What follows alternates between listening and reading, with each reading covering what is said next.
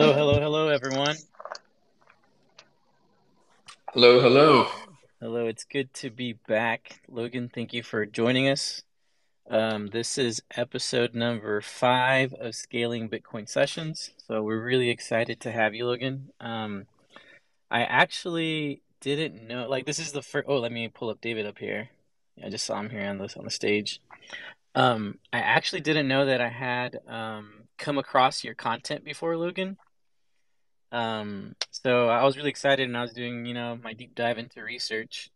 Um, I actually got a chance to interview David back in October as part of Cosmos Spaces, and I scoured the internet for any interview anyone had done with him, and I came across your video and actually really enjoyed it. You had him with you, and you guys were talking, and so yesterday when I was doing some more research, I came across the video again, and I was like, no way, I've already listened to Logan. That's awesome. So. That's amazing. No, Diego and I flew out to Stanford to film specifically with David, talk about Bitcoin, talk about Babylon, and the work that him and his team was doing.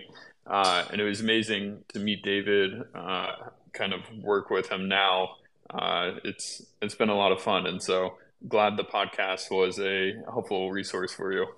It was an incredible resource, so thank you for doing it. And I got to see that you do a lot of podcasts actually. So I'm definitely going to be taking a deep dive into those. The way you do them is really good, and so I'm going to take a deep dive for sure. The bear markets can be tough on the podcast listens, but I think the bigger thing is honestly just allowing the founders like David and the Babylon team to really share their story and explain why they're building what they are and why it's important to the market. And I think the podcast for me has really kind of been a journey of talking with top people, builders, investors in the space. And so it has been a lot of fun and excited to kind of continuing to do it and hopefully be a helpful resource for the community. Yeah, for sure. Yeah, it's going to be a great resource. It's no better time to build, and that means even building up content, right? Diego, I don't have much, I don't know much about you, so I would love for you to introduce yourself and let us know a little bit about what you do. Absolutely. Thanks for putting on this space, guys. I'm really excited to get into the topic today. But many people know me as my Twitter handle, Solana Legend. I used to work in investment banking for a number of years in M&A, but I was fairly early to the Solana ecosystem and really got there when there wasn't much there in terms of infrastructure and tooling, and was involved in early community building with various NFT projects. Spent some time at FTX, and now full time early stage investing via our fund Frictionless. So we're incredibly excited to partner with companies like Babylon and top founders like David. And I think really excited to chat about all the market dynamics and teams like Babylon that are pushing the boundary on kind of what Bitcoin can be used for, and kind of like what lies in the future. Yes, thank you, thank you. And Logan, go ahead and tell us what you do with Frictionless Capital. Yeah, so my background ultimately started my career off in Silicon Valley, quickly ended up at Tesla, where I was running the global supercharging network. It was a lot of fun. I think in college I swam and I learned how much I could push my body physically, but at Tesla I learned you can push yourself much harder mentally. And it was a wonderful experience. I think Tesla made great products, and so was really excited to join the Tesla team and learn how they thought about products and about building. But I really got bit by the blockchain bug, and in 2017, kind of got excited about what was going on in the space. At that point in time, thought I knew more than I did, but kept with it throughout the bear market, which would paid a lot of fruits for the labor later on. And as Legend mentioned, ultimately got involved in the blockchain space full time with Frictionless, and have since almost done 100 podcasts now, as we were talking about before, with top founders, builders, investors in the space, awfully deeply technical conversations, about consensus algorithms, data propagation, execution environments, etc. And we're focused on early stage investing through our fund. It's funny because this is our fifth episode, and I'd say 4 out of 5, if not all 5 out of 5, have said they got the crypto bug in 2017. It was that first bull market high, I think. Because even for me, that's my story. I had a buddy who told me about Ethereum, and I had heard about Bitcoin before, but it was always like in a negative connotation. It was always, oh, like it's doing black market stuff, and so I was just like, I'm staying away from that. And so it's just funny that it seems like we all finally like took it seriously in 2017. Do y'all have like do y'all remember when y'all first heard about Bitcoin? I was a little bit late to the game, if I'm being completely honest. My brother at the time was able to kind of get into the Bitcoin and Ethereum world in early 2017 and kept kind of telling me to look into it, uh, how he was doing so well from his investment standpoint. And I kind of brushed him off. And I was still at university at the time, and I eventually was like, all right, fine, I'll look into it just because the number kept going up. And eventually, I kind of spent a week just deep diving it and was amazed by the technology and ultimately what it could do. And had since then just kind of became captivated. And I think the best thing that I honestly did was staying with it throughout the bear market. But I was a little bit of a late bloomer into the crypto industry. What about you, Alex? For me, it was the same. I mean, I was late. I'm not going to sit here and pretend I was early to Bitcoin at all. I mean, I was gaming, playing MMOs. I think I did my first Bitcoin transaction in 2013 or 2015, but that was just a small amount for like some in-game currency. It was like a real world trading transaction. But I think, like kind of similar to Logan, I was captivated by the promise of it, right? And I think over the years, what was mainly a speculative and kind of passive holding type thing became more of an obsession once I peeled the onion on the worlds that are getting built in blockchain, right? Whether that's on the Ethereum or Solana side, but now with Bitcoin, I think the landscape is evolving extremely rapidly. If you look at the ordinal space or even BRC20s and how quickly the standard and the infrastructure is progressing. Yeah, 100%. That's something I wanted to ask you guys here in a little bit was like your thoughts on ordinals and like all these things that are being built on top of Bitcoin. So I do like I told you guys I did some research on like what you've made, and I'm actually gonna share it here in a little bit. I saw like two articles y'all wrote, or who's the one that writes your blogs? Is it Alex or is it Logan, or is it a collaboration between you two? So we actually collaborate. I write them, but Logan and I brainstorm them heavily in terms of the topic and some of the research and metrics that go into those was product of Logan sitting in a room for several years and breaking these blockchains down from first principles. Yeah, so I just shared here on the Nest. The I think they were the second and third one you guys did because the first one was just like an announcement that you guys were doing blogs, but they're so well written. They are like they're really easy to understand even for someone like me who's non-technical. So I thought it was interesting, especially because like I think we definitely should have like, like an open mind and not just think, oh, Bitcoin is the best thing ever, or just think, oh, proof of stake or altcoins are the best thing ever, but just kind of like try to see what's the best about both. And I feel like you guys did this in like this article where y'all talked about the limitations of Ethereum of layer ones and Bitcoin, and then what that meant when you compare it to like technology.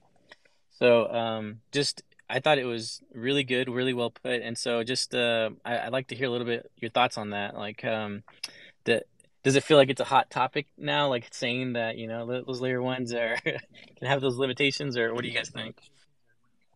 I think, in our point of view, and we really have a lot of respect for the OGs of the space. And obviously, Bitcoin is the OG of OGs. And what we really wanted to highlight in the article, primarily, the article is a little bit more centered around smart contracts than it is Bitcoin, but really focusing on how can you ultimately get Web 2 kind of user adoption metrics in Web 3 and kind of peeling back the layers of the onion to make that happen from a technical point of view. And what we've really tried to do is write in an unbiased way, kind of just laying out what is the current landscape, what are the limitations from a technology point of view, and how to ultimately increase um, one, user adoption, but two, the scalability to ultimately enable user adoption. And so I would say they're a little, I mean, I would say any topic in blockchain world about scaling and how to do it, I would say is a little bit controversial, but we've really tried to do it in an unbiased way as possible, just really laying out the facts. And one thing that I really appreciate about Diego that he always reminds me is that facts can often be inconvenient, but that doesn't mean they're any less true. And so we have just tried to articulate the facts from the technology point of view and how things work. But again, we're very respective and we appreciate the homage that Bitcoin has ultimately enabled, really pioneering the whole industry by enabling self sovereignty on on the internet. I think we often can kind of forget how massive that unlock truly was for the entire industry and really paved the way for everything beyond it, including smart contracts and some of the kind of more novel blockchain applications today. Yeah, that's awesome. What do you guys think about Bitcoin kind of holding this being like the metric, the go-to measuring stick for all cryptocurrencies? Do you guys think that's right, or do you guys think at some point it'll get overthrown, or is it just going to be like the set security that we all have in blockchain? I think there's an aspect of blockchains that's certainly the tech, right? It's the consensus algorithm and the data propagation and the execution environment and storage. But beyond kind of those core building blocks, for example, for a proof of stake network, a lot of this is just a social consensus game, right?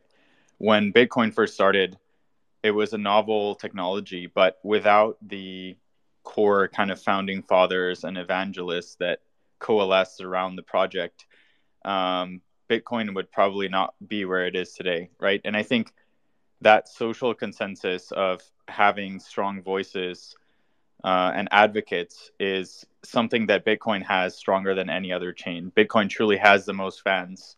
It's the most recognized. It's the most um, established, right? There's no question about it. And I think that mind share and that kind of pole position in terms of being number one of mind share is very, very hard to disrupt. It takes many, many years. I think Bitcoin will still be regarded as just a massive, massive technology, even if one day it does get surpassed technically in market cap or whatever. I think the historical provenance and the relevance of it will not go away. But I think to your point, there's quite a bit of bias. Just even when you're trading, you're looking at pairs, you're looking at ETH BTC or whatever. Putting everything in terms of BTC, I think is second only to the dollar. Yeah, I would say that's very true. Any centralized exchange you go to, that's always what, the measuring that's what they show you your balance on, unless you have to go in and change yourself. So that's definitely what we use to measure everything.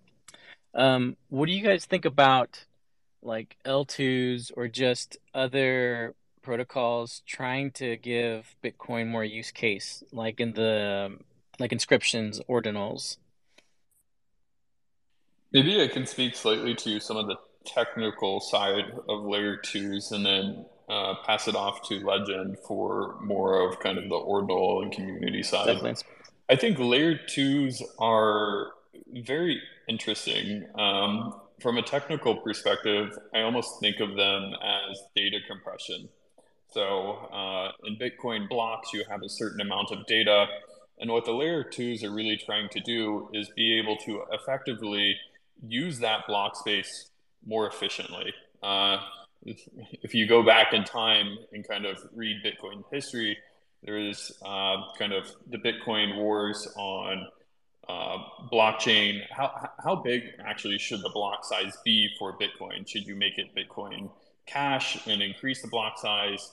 Should you keep them small? Should the nodes be um, low hardware? Should they be high hardware? And ultimately, the Bitcoin community has really not really changed the block size. And so you have to use that block size as efficiently as possible, which ultimately layer twos is enabled by. It was funny, while my time at Tesla, I was very interested more so kind of in the smart contract side of things, but my colleague, who also worked on the supercharging team with me, was very much interested in Bitcoin. And he ultimately departed Tesla and went to work at Cash App and ultimately is now kind of working on their Lightning efforts there. And I think what's one interesting thing that Bitcoin has really been pioneering outside of the stuff going on with Taproot, with Ordinals, has been with Cash App and the blocks kind of push to make Lightning really accessible to everybody.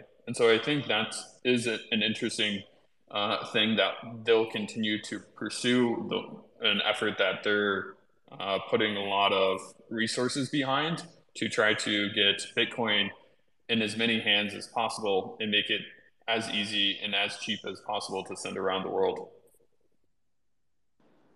Yeah, and just to build off of that, in terms of getting coins into people's hands, I think regardless of how people in the audience feel about NFTs, it's pretty clear that they are a vehicle of mass adoption. It's one of the few crypto products kind of denominated in coins that people, pull out their credit card and jump through the hoops of unramping just to buy one picture.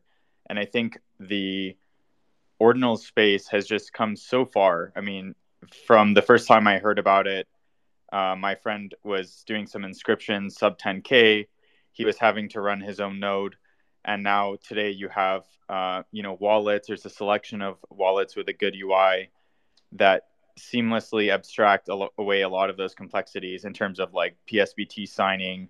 There's even websites where you can upload an image and choose what sats you'd like to inscribe an ordinal on and just enter an address where you'd like it sent, and then it's just done.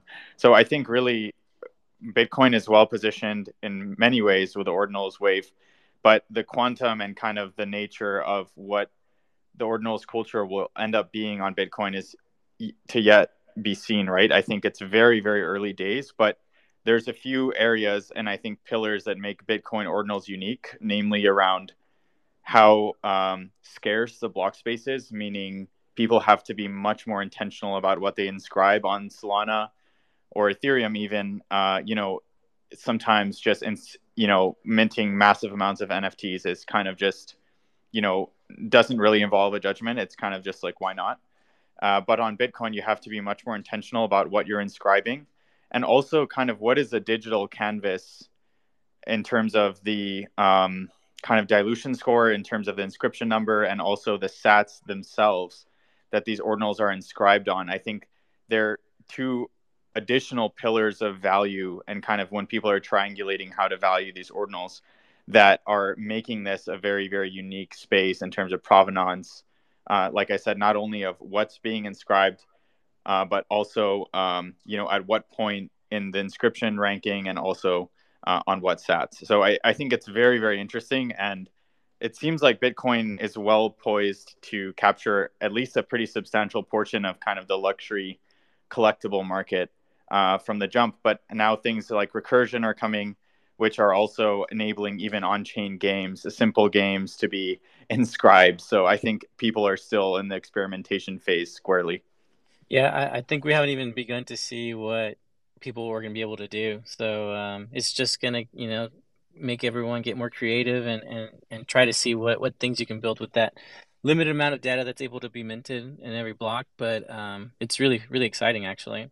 And to speak to your point, you're right. Like it's so easy to inscribe now. Like we just had our NFT challenge that we did here at Babylon, and we announced the winners yesterday, and we're going to mint those out on a platform here in Cosmos called Stargaze.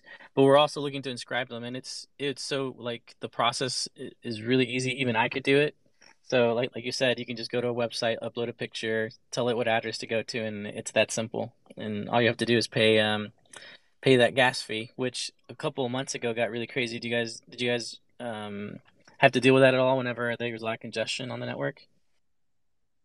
I did, but I think also the flip side of that is the miners have a new wind of Yeah, profitability, right? And I think this has been a big moment of reckoning in the past years. It's just the rewards we're having, right? And now I have a friend who is actually a big miner out in Texas, and he's, I can assure you, more profitable than ever. So, for better or for worse, I mean, that's kind of a little bit worse for the users, but it is great for the network, right? that's It true. helps secure the network, and it does help compensate these miners for the valuable work they're doing. Yeah, like because the more things that are being constructed on top of Bitcoin, it's giving you more usage. And so, yeah, like I feel like everyone wins except for that user that has to pay the fee at that time.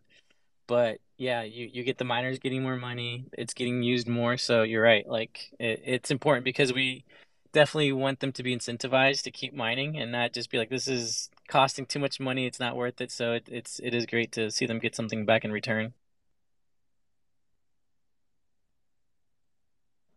Absolutely. I think there's very interesting dynamics, even of people like hunting for rare sats. I mean, I've heard of miners that, of course, like the first sat of every block is uncommon, right? And now they're supplementing their income. If you're the one who mines that block, you can sell that sat to supplement your operating income for your business. So it's like there's a new paradigm of profitability. And I think for the first time, um, the block rewards are even smaller than in some cases like the fees. And I think it's pretty interesting dynamic. It's definitely uncharted waters, and I think just given how small the market is right now for ordinals, this is definitely a trend that could accelerate in a major way. 100%, 100%. Um, I wanted to guess, so I'm a little biased on this, and so I always like to ask my guests their opinion on this. My parents are from El Salvador, and they came here to the United States about almost 40 years ago because of a civil war we had in it. And ever since then, the country has been super corrupt. It doesn't matter if the left is in power or the right is in power, it's just been corrupt. They just take advantage of the people. But it seems like, as you know, so far, we've had this new president who doesn't claim to be either left or right, who I'm sure you guys have heard, made Bitcoin into legal tender in the country. And we've seen a few other countries either heading that way or have already, done that. What do you guys think that means? Like, to me, it's kind of like it's a little not clear because Bitcoin was made so governments couldn't, take advantage or, like it gives us power as users. But does it help that a government, completely accepts it in this way, or do you think it hinders like the point of Bitcoin? I think maybe broadly, what I appreciate that the country has done is kind of provide a clear regulatory framework for the existence and how they view it. And that can't really be said for the US and how the US is kind of viewing it.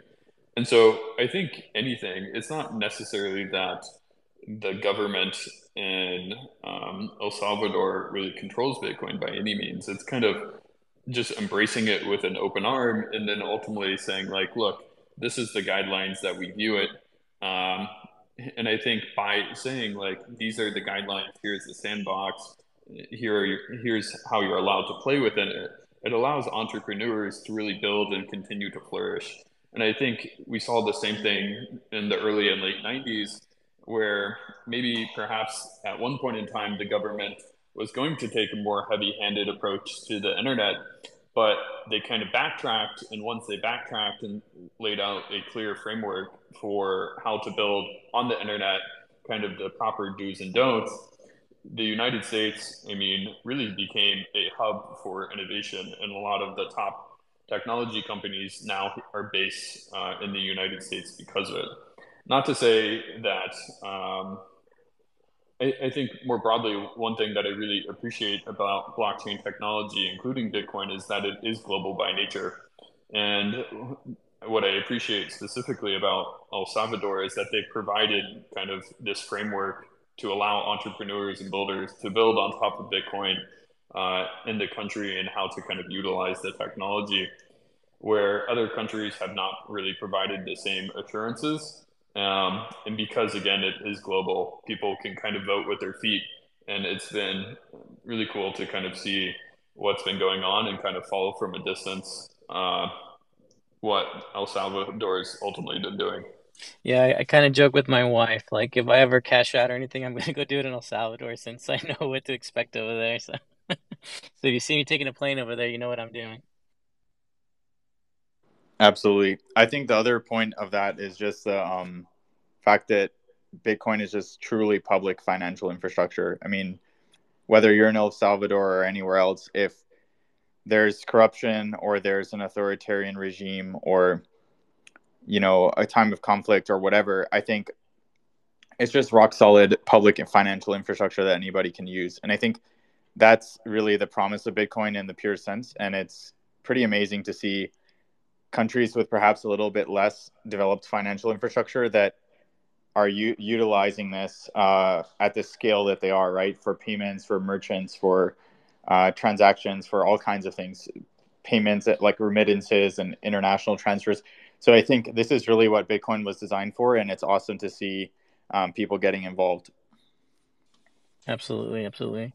I know you guys have, you had the call earlier with the team, and I'm just wondering how closely you followed what Babylon does. Did you guys ever get a chance to talk about BTC staking? David gave us a little bit sneak peek, but I think one thing that would be great is we have such a large audience. If we could just kind of include them if the Babylon team is open to it. Okay, that might be a good idea here. So Babylon has worked on providing value to Bitcoin. The initial thing that we've done is timestamping, where we get protocols to give us their data on the blockchain, and then we timestamp to Bitcoin in order to, make that be the end all be all. Like you can't change what's been timestamped onto Bitcoin. Um, but we've also found a way to do something that's not typical, which is to be able to stake your BTC natively on chain instead of using a bridge or a third party to do so, using like a centralized exchange or anything like that. Like you have control of your Bitcoin. It never leaves your wallet. You're just locking it in. And you're able to get rewards in whatever other protocol is using Bitcoin as a security. So that's like the overall, like just top level view of that. Um, I'm just wondering what you guys' thoughts were when you heard it from David. I'm sure what David makes it sound, super interesting. So it's really hard to to think, oh, this isn't going to work or anything like that when he's telling you about it. But just wondering if you guys think of other potential use cases for what we're doing. Yeah, definitely. I think, first of all, Babylon is leading the charge in terms of companies that we're aware of that are helping to turn Bitcoin, into a next generation asset, right? And I think part of that is making it a higher velocity, more versatile coin, right? I think historically, for better or for worse, you could basically stack sats and maybe throw some laser eyes on your PFP or maybe tweet to tell other people to buy some sats as well. But now there's a completely different landscape. You can do all these different things, and I think BTC staking is just another example of that. Like this is now a new paradigm of yield strategies and everything for users that want to make use of their Bitcoin natively, like you said, without it leaving your wallet. This is a pretty elegant solution. So I think just taking a step back, I think more broadly, there's a huge potential. There's others that are working on wrapped assets. But I think whenever possible, avoiding bridges is just a good thing. They're very, uh, historically very large surface area for attacks and exploits. So I think, you know, the one thing is kind of like pursuing yields and returns. That's fine. But another thing is, compromising on the security. So I think one thing can't go without the other. Definitely need to like do this in a careful and prudent way. But I think David and team are certainly like taking the right approach to kind of building this stuff and doing it in a careful manner. I think it was, and I've read three of your articles, and I can't remember which one it was, but you guys talked about the dangers of bridges and how I believe it was in 2022 over 2 billion assets were compromised using bridges. That number just blew my mind, and it's true. Like, there's been so many, hacks or um, these developers that have been dishonest, or it's kind of crazy. So to put your trust into someone like that you don't even know, it is really challenging.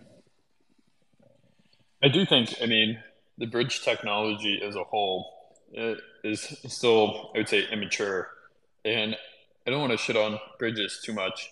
Uh, I would still say they're developing, but as Diego mentioned as well, like if you can do it natively, like it makes it much more sense to do it natively. And I think what ultimately Babylon and the staking that they're ultimately enabling is allowing people to kind of tap into some of the properties that these proof of stake blockchains have by earning yields. Um, it'll be very interesting. And I think if there's anybody that can ultimately kind of harness the power of Bitcoin and be able to kind of appropriately build on the technology, I think it's David and the Babylon team. I mean, David is a tenured professor at Stanford. Many of his colleagues are also from Stanford working on Babylon. And so I think the team is very well suited to execute on this and really make something that's differentiated within the Bitcoin world. Yeah, and that's what really sold me on Babylon because last year at Cosmoverse, as just a fellow cosmonaut, seeing David up there talk about how he helped out or how he pointed out to Ethereum that their of stake infrastructure was had some errors in it. I was like, wow, like that already. I was like, who is this guy? And so just seeing the team, definitely like his past history. Thanks, Logan, again for that podcast because I got to see where he came from.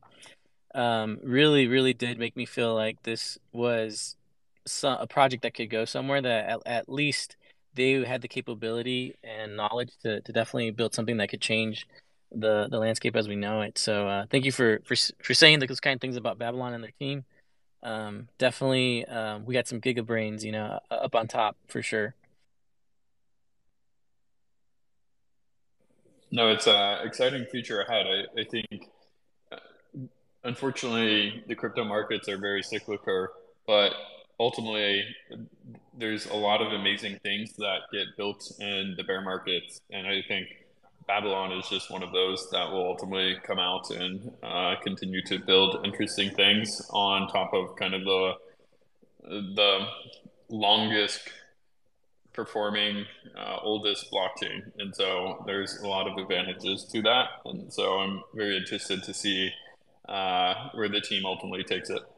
Thank you. I want to thank you guys so much for bearing with me talking about Bitcoin, talking about Babylon, and you guys have patiently been waiting to let us know more about Frictionless. How about we talk a little bit about Frictionless? What do you guys think? Yeah, always, as I mentioned, respect to the OGs and the people that built the entire industry. So all good. I think on frictionless, again, like our core focus has really just been kind of user adoption on smart contract platforms. And I think since my time at Tesla, I spent a great amount of deal just looking at products and analytics and really the things that make products excellent. And I think one of the reasons why I really got involved into the industry was the promise of kind of smart contracts at scale, being able to kind of have a bank account in your pocket in these countries that didn't necessarily have access to the same kind of financial primitives that we did in the first world countries. And this is kind of vision was something that I was pretty bought into throughout the bear market. But one thing that I think myself and probably quite a few people in this audience also experienced was once the bull market happened again on the smart contract platform side, it became almost prohibitively expensive to really do anything on chain, whether that was kind of a Uniswap, a transfer, trying to do DeFi yields, etc., became very costly. And I personally paid occasionally like $1,000 or more to be able to transact on chain. And I was kind of promised the future of France for third world countries, and instead I got $1,000 transaction fees. And it just made me sad, to be honest. And so, kind of taking the Tesla approach of first principles and really applying that to the blockchain world was saying, all right, how do we go back to the drawing board and say, what are the core fundamental building blocks that blockchains actually need to hit scale? If you're going from, say, a couple 100,000 users to 10 million to ultimately 100 million and a billion, those are much different levels of scale. But what are the core components that you actually need to do so? And I think really the combination of what Frictionless ultimately is and our goal for the fund and what we would like to do in the investor space is really just grow the blockchain landscape more holistically. We've kind of identified a couple core primitives to make that happen. So we are very focused on the infrastructure side. But outside of the infrastructure, what we really want to get to is a place where application engineers no longer really have to be infrastructure engineers. And unfortunately, I don't think we've gotten to that point. There's a couple, I'd say, blockchains that are just now starting to emerge that I think have better properties to allow that. But we are very focused on what we call kind of high throughput blockchains. So the Solanas, Sui's, Aptos, Says of the world, just because we think they have the properties that ultimately will be needed to reach scale. Kind of a long-winded answer, but at the end of the day, we just want users and we want people to use blockchains. No, no, thank you. That definitely does help understand a little bit more. So, frictionless, how are you, how are users able to interact with frictionless? Like, where would I need to go to be able to do anything with you, or is it just, purely like investing? Uh, I, I mean, you're interacting with us right now, right? So, I know. I think at a high level, part of it is investing, but the other piece is like our articles and research and thought leadership that we put out. Right, we're open sourcing everything. Really, I mean, we're not trying to like keep this stuff in the back pocket and never share it with anyone. We feel very, very strongly about the market and our opinions, and I think we've done a lot of work to be where we are today.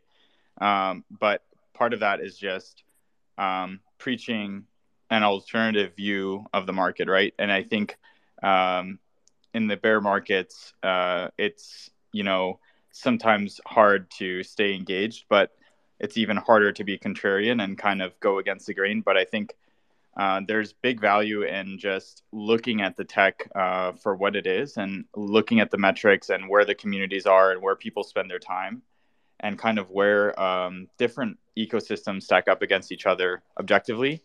And then kind of doing that apples to apples comparison. There's a ton of themes and narratives in the space, some of which are kind of valid and others are just kind of just fabricated. And I think for anyone listening, the most valuable skill is honestly at this stage of the market to stay plugged in and to stay engaged, but also to truly just question everything you read. If it's not a hard metric or a hard number or a hard fact, is this person, shilling their bags? Are they, preaching a vision that's not consistent with, what's already publicly available and what the metrics show? And I think it's that intellectual curiosity and that kind of questioning everything, the critical eye that we take to blockchains that we'd like to be known for. And that's ultimately what we like to share on social media as well.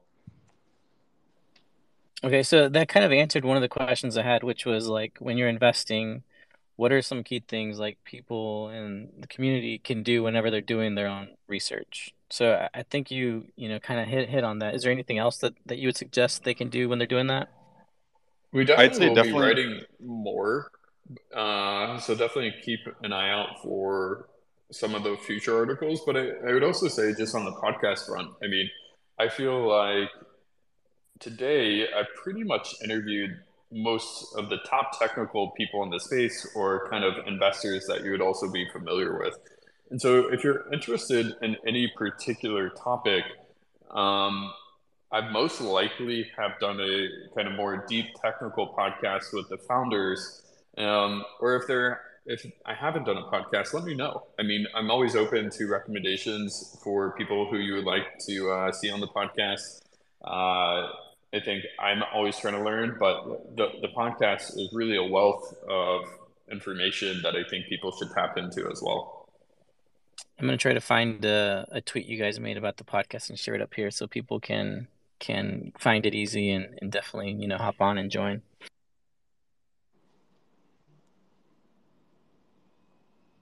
Diego, I think you were gonna say something as well, but you guys both Yeah, spoke at the same time. I, I was about to say that I think, especially if you're looking at like early stage projects, the founders are just so important, right? Like you're betting on the product and their vision, but I think more than anything, you're betting on them as people, right? And I think understanding the founders' background, what their motivations are, what are some of the projects they've been involved with in the past, and to get a sense of like, are they a long term, value contributor and kind of here to stay, or is it someone that has more of like a short termist and opportunistic outlook, right? And I think part of that is just their technical acumen, how like sharp are they, but also, the market is always changing in crypto. If you told me a year ago there would be NFTs on Bitcoin and there'd be $10 million a week in sales or a day, I'd say there's no way, right? But that's the reality we have today. And I think this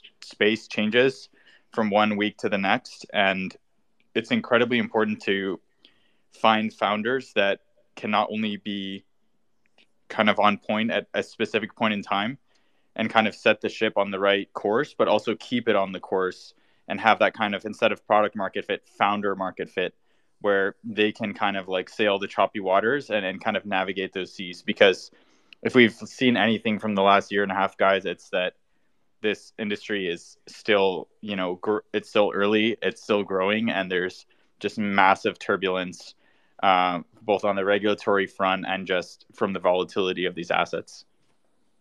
Yeah, that's so true. We had all those centralized exchanges go down. We saw leaders of projects get in trouble. So yeah, it's always changing. And to speak to how quickly things change, like if you would take a screenshot of like the top 100 cryptos from 2017 to 2023, you see a lot of missing projects.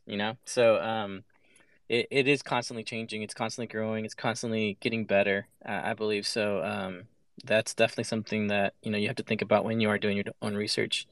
Is what different things you can look at to just make sure you're making the best option for yourself. 100%. And I feel like, I mean, Twitter is also a great place for that. I think everybody, one of the beautiful things about the community is really that they've kind of congregated in the Twitter world. I think Reddit is a great place to kind of learn, like be a little bit more like on the community side. But if you really want to go deep, like Twitter is a beautiful place to hang out, ask experts on kind of their thoughts, and really, I mean, even in a form like this, like challenge like their ideas and beliefs, and really have kind of an open discussion. And so it's been a interesting journey, but I'm glad that the industry as a whole is relatively open. People, especially Twitter, can be kind of a war zone. People are open to having their opinions checked, and everybody's kind of in here for a debate and trying to learn.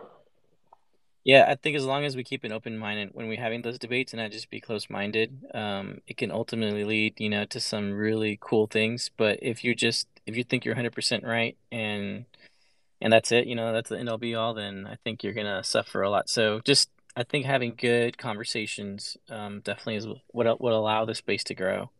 But yeah, 100% join Twitter Spaces. Try to find developers, leaders that are willing to be a part of them and just kind of help you grow along the way.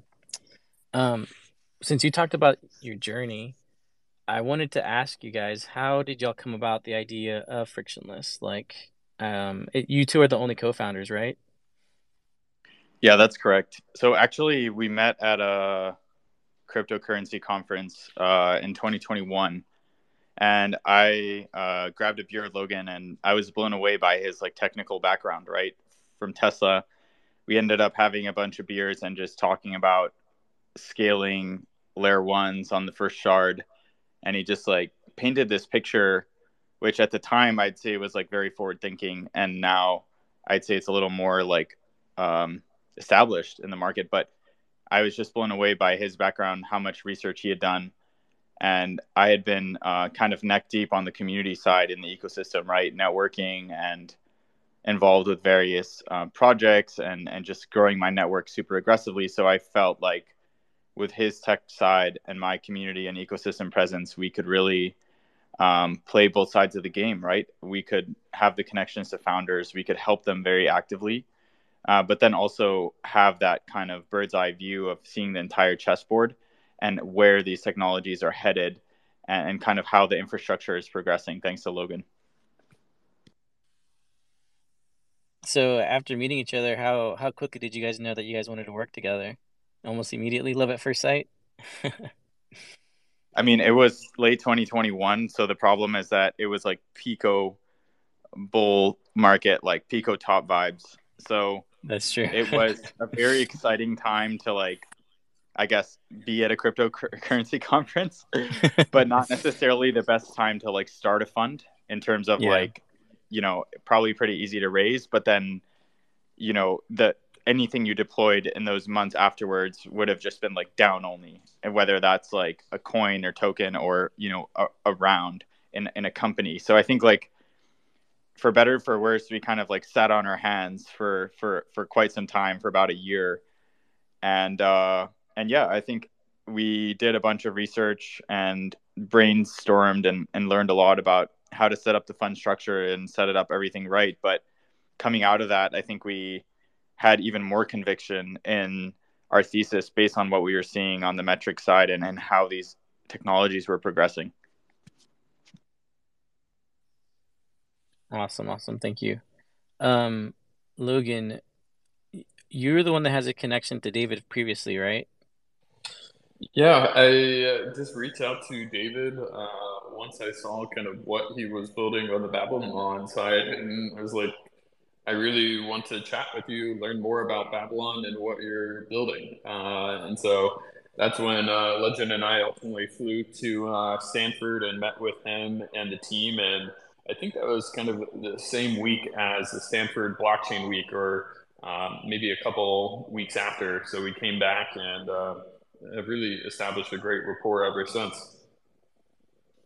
Awesome. Yeah, because I saw like when I saw him on your website, I was like, "What? He's also an advisor? That's awesome." I had no idea that he was. So that's so cool that you guys reached out to him to pick his brain and and help you guys along the way. 100%. And I think again, like if I were maybe to like go back and like speak to the community, like for the people that are in the audience, like crypto is still fairly small. Like if there's someone that you admire, someone that you respect, like reach out to them. If you want to get involved with a team or a project or a community, reach out to members of that team. I think it's a beautiful place to be because we're all really trying to figure out where the industry is going, and people are very open-minded and willing to help. So if you're interested in joining a team, learning more, just reach out to those individuals. They're more likely than not to probably respond, and you can continue to kind of further your career or aspirations within the industry. Logan, I'm definitely a testament to that. And my in real life job is a school teacher. I teach fifth grade.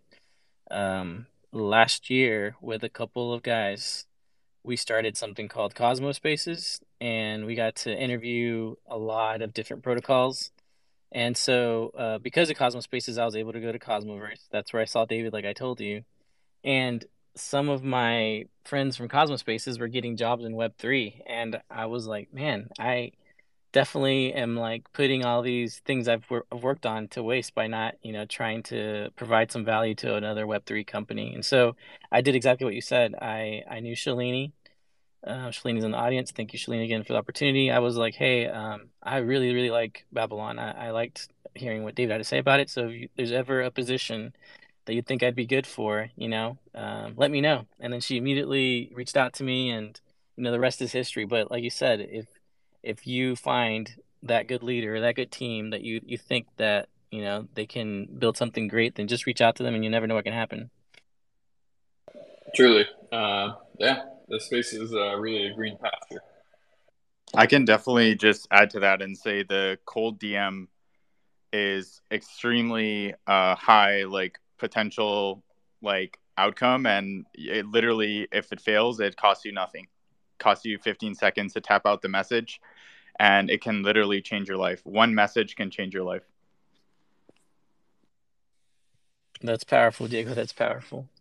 Um, So besides, trying to build a company whenever there was there was a little bit of hype during, 2021, feels good. And then, we have what 2022 has been. What have been your biggest challenges?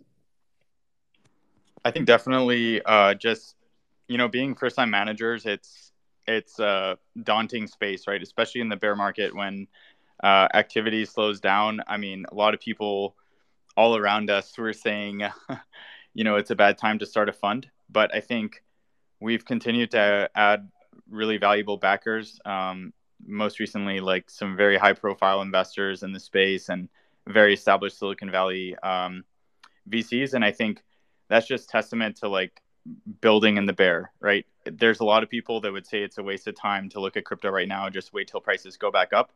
But you're really missing the most crucial time in crypto, which is the bear market. I mean, to give an analogy, it's kind of like not planting anything in the winter, putting no seeds in the ground, and then expecting to have harvest, some kind of harvest in the spring or the summer, right? It just doesn't work that way. If you're not um, plowing the fields and you're not tending to your crop when you need to, you're not going to have anything to look forward to. And I think that's kind of the North Star, beyond just like our thesis and everything. It's just keeping your head down in the bear. And we've seen it time and time again of people in our network that have just put their head down and have just emerged in a completely different situation because of it. That's so like beautifully said. Definitely, got to put in the work, even during the hard times, and in order to reap the rewards. Um, I I've really enjoyed our space. I don't know if there's anything else you guys would like to talk about, maybe that we haven't hit on. I feel like we've hit on a lot of good points. No, really appreciate you having us on and kind of hosting the discussion. And again, super excited for what David and the Babylon team are ultimately building. I think, as I mentioned earlier, if there's anybody to kind of execute on the vision, I think it's David and his team.